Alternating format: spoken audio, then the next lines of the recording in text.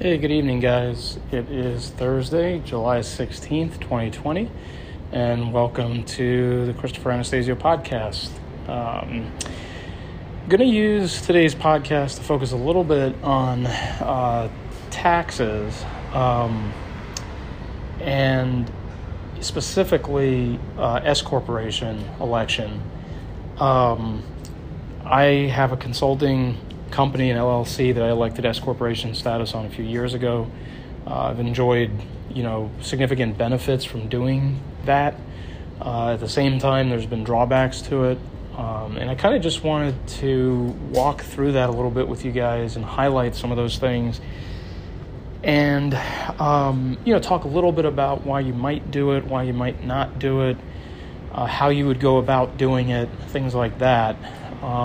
And hopefully this is relevant to you. You can, if you have a small business, you can, you can go ahead and apply this to your small business if it's something you deem advantageous.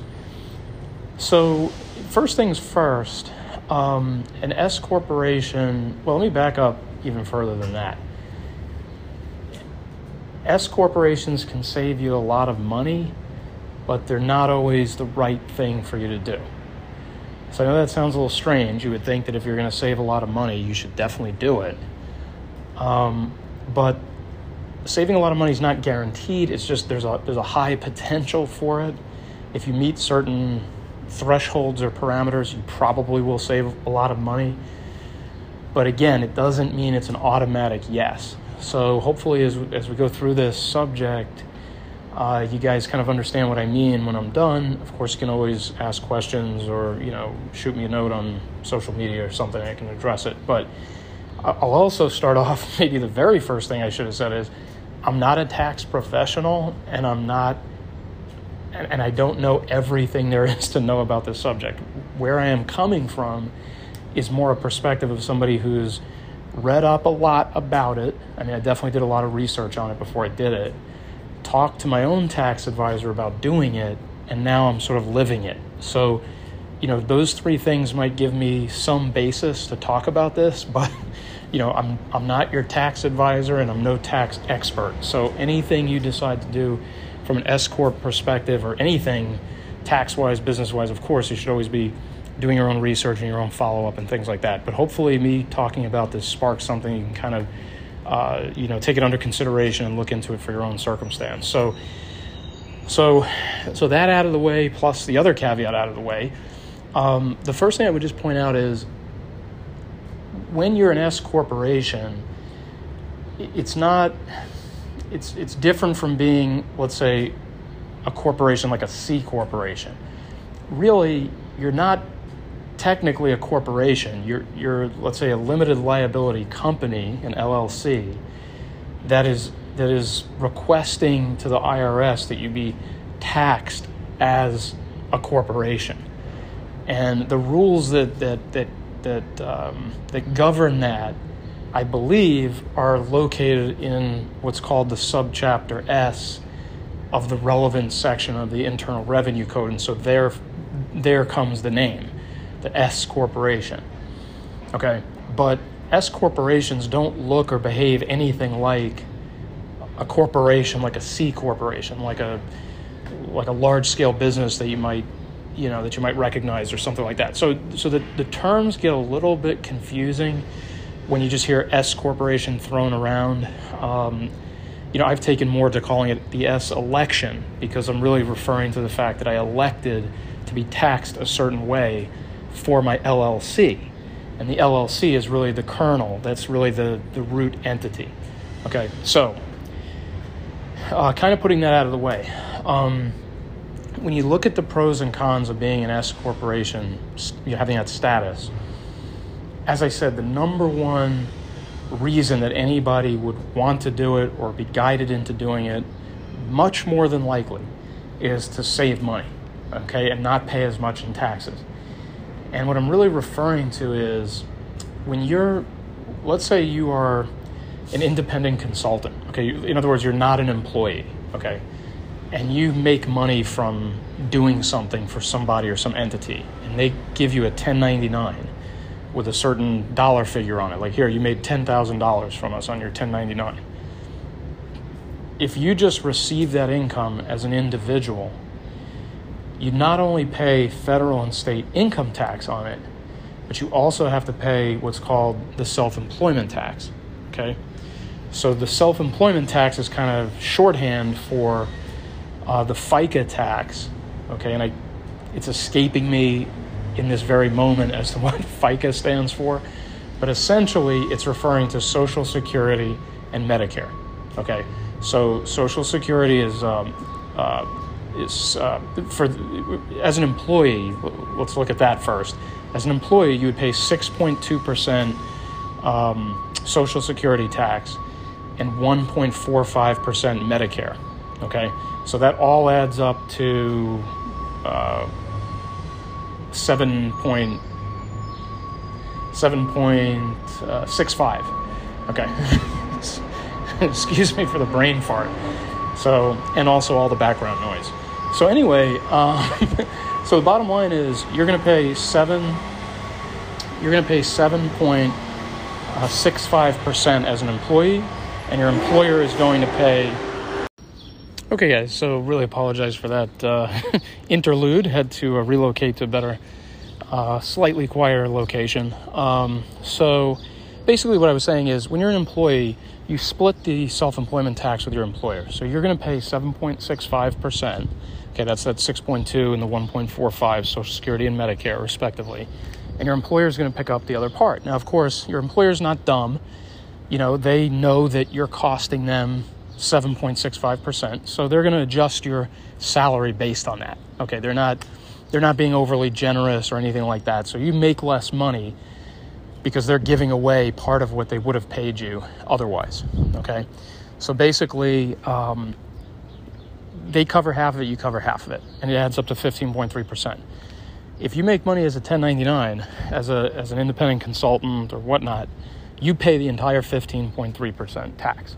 So you pay your federal income tax, pay your state income tax, and you pay 15.3% self-employment tax. So as you can see, you know, let's say you're somewhere near the 30% federal tax bracket, you know, and again, I'm not using the marginal calculations here. I'm just kind of empirically adding this all together. But, you know, 30% federal, say 5% state, that's 35, plus 15% self-employment, that's 50% tax, okay? So it's brutal. I mean, it's absolutely brutal. So when you're in that situation, and you say, okay, you know, I am doing work for myself. I'm self-employed. I'm an independent consultant, whatnot. I want to formalize the operation. You know, I want to form an LLC, for example, and I want to pay less self-employment tax. The way that you can do that is through S Corporation Tax Election. Okay, so what does that kind of mean, and what does that allow you to do? So, and this is the main advantage to it. This is the reason people do it. So you would go ahead, elect S Corporation status. We'll go into like how to do that and what some of the parameters are there, okay? And you would then choose to pay yourself a certain salary. Okay, so let's say you were making $100,000 a year. Let's just use an easy number, okay? You would set up payroll with a Paychex or an ADP, you know, something of that nature, and you would say, I am paying myself a salary of $30,000 a year. The other $70,000 is business profit, okay? The big difference here between that scenario and the other one I described is that only the $30,000 would be subject to the 15.3% self-employment tax, okay? So what you're essentially doing is you're taking the same $100,000, which before you were paying over $15,000 of self-employment tax on it, and you're reducing down the exposure, right, to the $30,000 salary, which then entails the 15% self-employment tax, and the rest of it, the other $70,000, is not subject to it. Okay, it's just subject to regular federal and state income tax. Okay. So now, one of the little hitches there that you have to be cautious about is that you have to pay yourself a reasonable salary. Okay, so the IRS says, you have to pay yourself. You can't pay yourself $1. You can't say I have a $1 salary and $99,999 of profit. Okay, it's not going to hold up in an audit. So you have to get that square right away. And the way that you can figure out what a reasonable salary is you can go to a website like a salary.com, something like that. Put in your job title, put in your zip code. Make sure the job title actually matches something of what you actually do. Okay, not just a name only. It actually kind of describes your profession, your consultancy, your business, whatever. You put the zip code in, you put the job title in, and then it's going to give you a bell curve, basically. It's going to show you the 50th percentile of salaries, the 75th, the 100th, the 10th. And you want to choose what you believe is reasonable. Now, when I first started doing this, I thought 50% was reasonable. I thought, the 50th percentile is the reasonable figure. Well, others may disagree with this. Let me be very clear about that, okay? But the tax advisors I worked with at the time, this is back in 2016, they instructed me or they guided me to choose down towards the 10th percentile, okay? So they said 50% is not necessarily reasonable. The lower end of the range is still part of the range. So they kind of guided me that way. Okay, now you have to do what you feel is comfortable and what your advisors may feel is best for you. But the bottom line is you have to choose something that could be defensible as a reasonable salary. And then you can classify the remainder. Okay, let's say your income varies from $100,000. Maybe one year it's 120, another year it's 75. So the point is your salary is going to be fairly consistent, right? If you choose that 30K number, for example, and then whatever the differential is, the total revenue you generate, the rest of it goes into that profit bucket. Okay, so that's kind of, in a nutshell, where the advantage comes from, because you're basically able to say, hey, look, my business generated X dollars of profit, and in that example I just went over, it would be $70,000 of profit. And, yes, I may pay myself that profit. I may distribute that to myself as a dividend, but I may also decide to use it to grow my business. I could use the $70,000 to hire a virtual assistant. I could use the $70,000 to hire my first couple of employees. I could use the $70,000 to buy equipment or pay for a lease for office space or whatnot. So it sounds too good to be true in a way. I think the first time people hear about this concept, it's kind of like, well, how could this be? How do you get away with this? And it's not about getting away with anything. It's what the tax code delineates for this particular scenario. And it's there for individuals who are starting a business or have a business, and they want to create the opportunity. Okay, it's not a mandate, but they want to create the opportunity that they have these funds available that are not subject to self-employment tax because they're not being paid to any employees. They're profits in the business that can be reinvested into the business. Or the shareholders, the sole owner, whatever, can take those profits as a distribution, as a dividend distribution. Okay, you have that option. So that's really why someone would elect S corporation status. It really comes down to that reason. Okay, now of course, you have the LLC there, and there's reasons you would have formed the LLC. Liability protection. Obviously, if you're operating as a business like this, you're going to be able to write off losses on your personal taxes because you're essentially what's called a pass-through entity. So the expenses and the income passes through the corporation onto your personal tax return. So there's other benefits there, but very specific to the S Corp election, this is why people do it. Okay, what I just described with the whole self-employment tax scenario. Okay, so at this point, you're probably like, if you haven't done it yet and you see the potential here, you're probably like, that's it, I'm doing it, I'm definitely going to be an S Corp, and I'm definitely going to save a ton of money. Well, just before you finalize that decision, there's a couple caveats, and I'm going to go into some of the disadvantages as well. But one caveat, not necessarily disadvantage, is that for you to actually realize any true savings, okay, when you add up all the costs of actually being an S corporation, filing the appropriate tax returns that go with it, all the administrative headaches that I'm about to talk about, when you take everything into account and all those costs, you need to be making around $40,000 a year in revenue for this to make sense.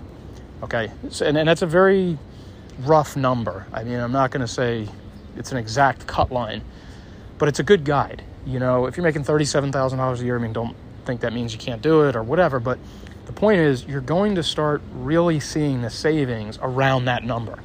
Okay, so that's kind of number one. And number two, again, this isn't necessarily a con or disadvantage, but this is a caveat, is that the IRS understands that there is an opportunity for abuse with something like this. I think you can kind of see where the abuse can lie. It's, the whole thing I was talking about before where you elect too low of a salary or whatnot. So the IRS understands that people use S corporations to essentially shelter or hide income that they were just going to earn anyway, almost as if they were an employee, and they have no plans. They have no plans to do it really as a business or anything like that. They're just using the S corporation election as sort of a sham to save the self-employment tax. Okay, so that's not a con, right? Because if you're doing this for the right reasons and you're doing it correctly, then you don't have to worry about that. But it is something to just keep in mind. Okay, if you're not planning on being serious about it, then just understand that you may come under the IRS's microscope. Okay, you could come under the IRS's microscope even if you're doing everything right. And of course, the IRS has the presumption of guilt over you. You have to prove yourself innocent. It's not like a criminal court or something like that. So you just have to kind of take all that into account. Okay, so having said all that, let's look at some of the cons here. So the bottom line is that you could probably tell from some of the things I'm talking about that there is definitely an administrative overhead to this. Okay, so what I mean by that is, number one, you have an extra tax return. Okay, you're not just doing a Form 1040 anymore. You're not just doing a personal tax return like that, but you have to do what's called a Form 1120-S. And the Form 1120-S is specifically for S corporations, where you calculate, what the business took in, what the business spent, and what the bottom line is. Whatever that number is that shakes out at the bottom. That number, that final number, it's called business income, and it could be a negative number. It doesn't have to be positive. That final business income number then carries over onto your Form 1040. In fact, on the front page of your 1040, I believe around line 21 or something like that, I'm taking a little bit of a guess there, you would put that number there, okay, and it would be added to any other income that you had. So it would be added to, if you had a salary, if you had dividend income, interest income, whatever, you would add in that business income there, okay? And you could tell, if it's a negative number, well, then you get to deduct it. The number comes out of your, let's say you had a salary for a job you were doing for $50K, you had the side business and you generated, let's say your side business generated $5,000 in losses, well, then your taxable income would be your $50K salary minus the $5,000 of losses equals $45,000 of taxable income. So you actually get to offset your other income with any business loss like that. Okay, but the bottom line is extra tax return. Okay, so either you have to learn how to do a Form 1120-S or you have to hire somebody to do a Form 1120-S for you. Now, when I was working with the tax advisors who sort of guided me through the S election, they indicated, the following year, when I'd done a whole year as an S Corp, they went ahead and said, hey, we'll do the S Corp return for you, but it's going to cost $3,000 to $5,000. So I was like, okay, wait a second. That's like half the savings that I've realized. So I don't want that. I want to learn how to do it myself. Okay, so I already had some degree of understanding of how to use TurboTax and so forth. So I said, you know what? I'm just going to do TurboTax Business, Form 1120-S, figure it out myself, and go from there. And I went ahead and learned how to do that well enough to get my return filed successfully. Whether I've done it completely accurately or not is a totally different story. But the bottom line is TurboTax is a pretty good guide and was able to guide me through the process fairly well. Okay. So anyway, so you either have to, so it's either you're giving up time or money, right? You're paying more money to get your taxes done, or you're going to give up the time required to learn how to do the S-Corp return. Okay, so that's number one. Number two, because you're electing this status and because you're acting as a business, I mean, you formalized yourself, you really have to be keeping very good records. You have to be conducting really stringent, accurate bookkeeping, okay, whether that's you doing the bookkeeping. So either, you have to learn how to be a bookkeeper and learn how to use QuickBooks or, something of that nature, or you have to hire somebody to do it. Okay, so you have to, you have to hire, either you can look up QuickBooks has a pro advisor directory. You can look up a bookkeeper in there. There's a website and an app. I think it's an app called Bench. And I think from Bench, you can hire a bookkeeper. I've never used it before. In fact, I just saw it the other day. It was kind of interesting. So again, you're giving up time because you have to learn how to become a bookkeeper, or you're giving up money because you have to hire somebody to do it. Now, here's the double caveat I'd put on top of that. If you're going to form a business, and if you're going to elect S-Corp status, and if you're going to be serious, you need to have some working knowledge of what the tax return looks like, what the books look like, and what they're telling you. In other words, how to read basic financial statements like a balance sheet, profit and loss statement, statement of cash flow, things like that. If you don't know anything about any of these things and you just think, hey, I'm going to hire somebody to do it, you might get away with that, but you're not going to know what you're looking at. You're not going to know if you're being shown something that's accurate. And even if you're being shown something that's accurate, you're not going to know. You're not going to know what it's telling you. I mean, you're not going to be able to interpret the performance of the business, okay, or be able to analyze the performance of the business. So basically, those are the two major cons, okay, is that you're incurring some kind of monetary and or time commitment. And again, I would posit it's both. Even if you go the paid route, you still have to take some time to at least learn the basic framework, the basic ins and outs, and then you can hand it off to somebody and kind of monitor them, okay? So some of the other drawbacks about being an S corporation, they really get into more complicated stuff, like if you were going to sell the business, S corp can only have 75 shareholders. Usually that's too little for somebody buying a business and trying to grow it real big or something like that. So there could be issues with that.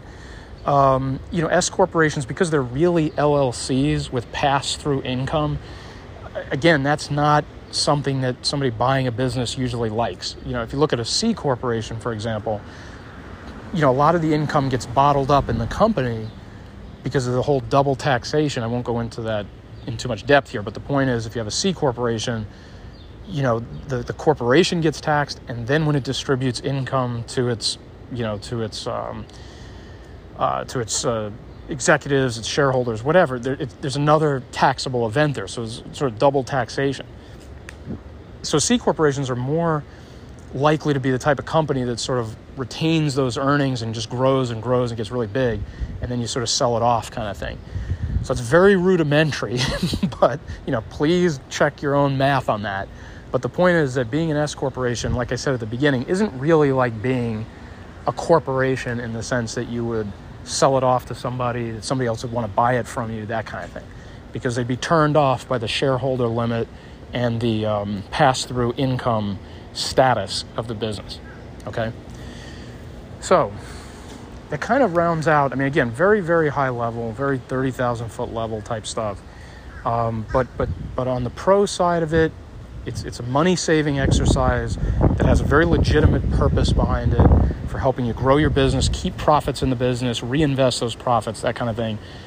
And then on the flip side, on the con side, it's an extra tax return, it's extra work, okay, in keeping the books and so forth, and so that means more time or money on your part, okay? So, again, it's a personal choice as to whether it's worth it. It's as to whether the commitment that it takes is worth is worth dealing with, and that sort of thing.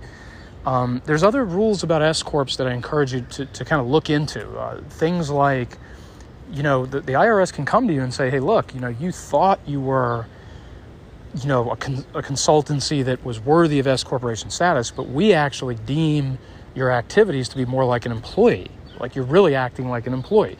Let's say you have a desk at your work site, and you have a title there, and you have an email address that has that company in it, and you and you go there every day for 40 hours a week. You're really acting more like an employee. You're not conducting yourself as a business. You're not acting as a consultant who comes and goes. So you just have to kind of look into all these little fine print scenarios. And some of this stuff can be adjusted. I mean, if you're a consultant who works a lot on site, you can maybe just change your schedule, change your work location, and you can kind of take care of that kind of situation. But again, this is the kind of subject that it's very layered. There's complexity there. It's something you need to look into for your own situation. You need to talk to your own advisors. You need to really kind of weigh out the pros and cons of it and look very, very closely at whether or not it's right for you. So that kind of wraps up this episode. I mean, I think this is the kind of episode that, you're going to hear me refer to this S corporation kind of situation quite a bit. I mean, obviously I'm kind of living through it. I'll be kind of going through and developing my 1120S return this summer, kind of getting ready for the September 15th filing. One other topic I was just going to cover real quick, almost forgot, is kind of how you go about it. There are a couple little gateways there for you to be aware of. If you form an LLC and you decide or you want to be an S corporation, there are some timing issues that you have to be aware of, okay?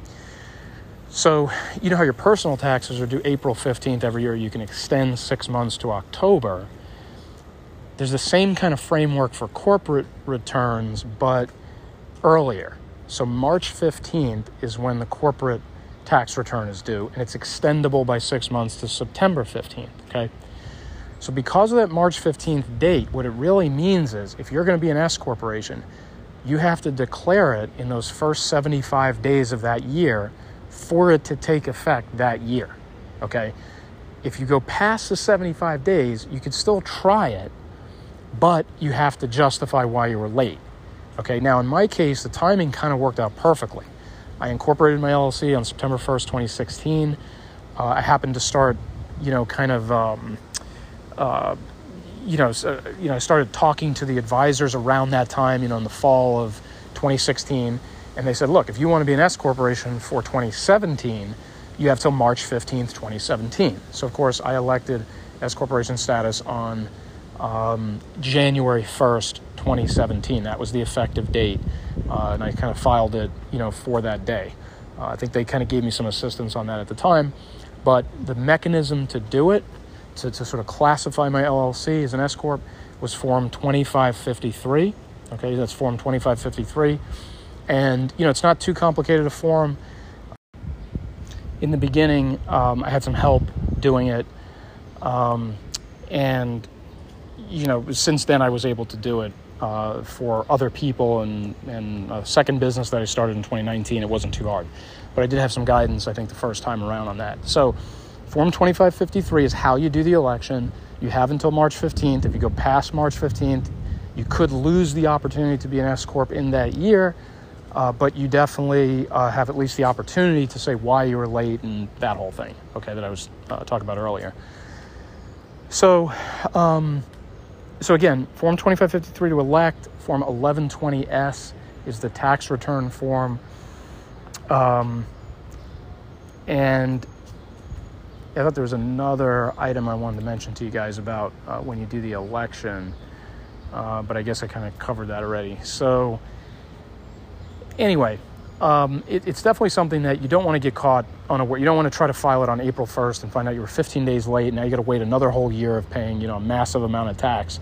So you really want to be careful with the timing and the time frames and all that kind of stuff, and be very aware of when you have to do certain things and by when they have to be completed. So Anyway, so that kind of wraps it up, guys. I think, as sort of a segue to a future episode, I would say this. Knowing something about the tax code, knowing how it incentivizes certain behavior and rewards certain behavior, and of course punishes other kinds of behavior, it's absolutely critical if you're trying to build wealth, you're trying to build a business, you're trying to build a brand, all those types of things. It's not the best subject in the world. I know it's not extremely interesting to most people. I mean, I sort of like it, and I wouldn't call it extremely interesting. I mean, I'm probably a little more than above average in terms of being interested by it. I think I'm interested by the outcomes it can produce if you know it enough to take advantage of them. I'd kind of describe it that way. So the bottom line is, if you have that inkling and you can kind of stomach it, or maybe you have a high degree of interest in it, then a book that I think is almost mandatory reading, I mean, just absolutely has to be read, and I will spend an entire episode or more on it, is called Tax-Free Wealth by Tom Wheelwright.